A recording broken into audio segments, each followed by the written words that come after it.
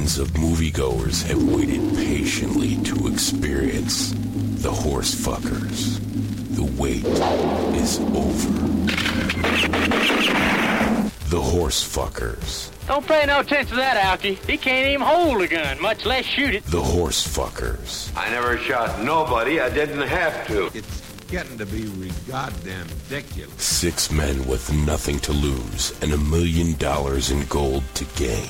What the hell is that shit? Vincent Canby of the New York Times called The Horse Fuckers a wild ride. Rex Reed called Vincent Canby of the New York Times a wild ride. Put your drawers on and take your gun off. See The Horse Fuckers before The Horse Fuckers come see you.